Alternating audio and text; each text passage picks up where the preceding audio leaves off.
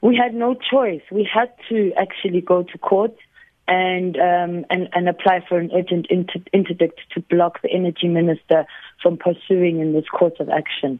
We feel that the signing of the IPP agreement will have a detrimental impact on workers, particularly those in Mpumalanga. You'll remember, Albert, that last year when Eskom made this announcement, they said that the signing of the agreement with the IPPs simultaneously would go together with the shutdown of at least 5 power stations, because it would mean that Eskom would no longer need that level of coal power supply on its grid. Now, and even at that point, as NUMSA, we registered our discontent because of the fact that you were looking at least 30,000 workers who were going to lose their jobs. And it's a fact that these IPPs just do not have the same level of employment rate or ratio, and therefore it was unclear at that stage what was going to happen to all of these workers, because they were not going to be absorbed in this IPP project. We felt that it was wrong for the energy minister to pursue this course of action when so many of these things had not been answered, and also bearing in mind that last year the Coal Transporters Forum actually took this issue up to court, where they applied for this process to be blocked through the court system, and that process has not been completed. So we don't understand why the state is rushing this, when in fact there are other processes that have not been completed, even at court, with respect to this matter. Mm-hmm. What does this interdict now mean? What this interdict means is that they cannot sign these IPP agreements today. They cannot sign them until we have been given a full hearing on this issue at the High Court.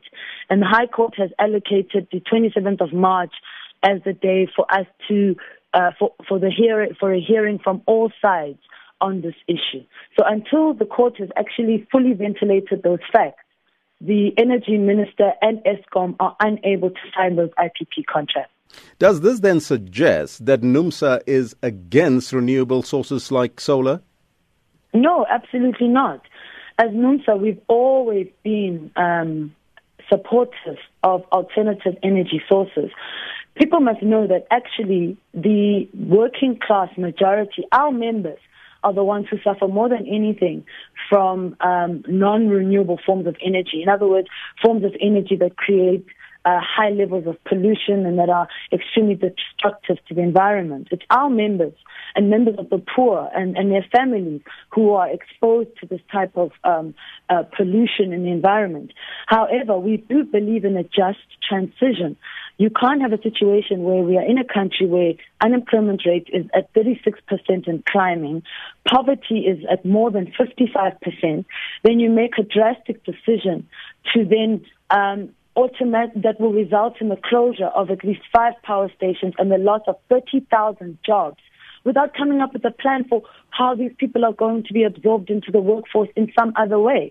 It's blatantly irresponsible, and we have a duty as a trade union to fight on behalf of our members and their families to ensure that if the state is going to make these kinds of drastic decisions, we must be consulted, number one, and number two, there must be a clear program about what will happen to these workers once these IPP contracts have been signed, and that has not been dealt with. Will there be ongoing discussions with the minister? Well, we hope now that we've actually secured this interdict, that indeed we'll finally properly be able to engage with the minister on this. As NUMSA, one of the things that we had put in our court papers is that we feel that we want to exercise our right to engage the energy minister as well as Eskom and NERSA on this issue. We believe that we have a right to be heard. We demand our right to be heard as a recognized trade union at Eskom. And we feel that this type of decision, which is going to have such a major impact on the economy and on the working class of Mpumalanga, must be properly there must be a proper consultation and a canvassing of all affected stakeholders before this decision can be implemented.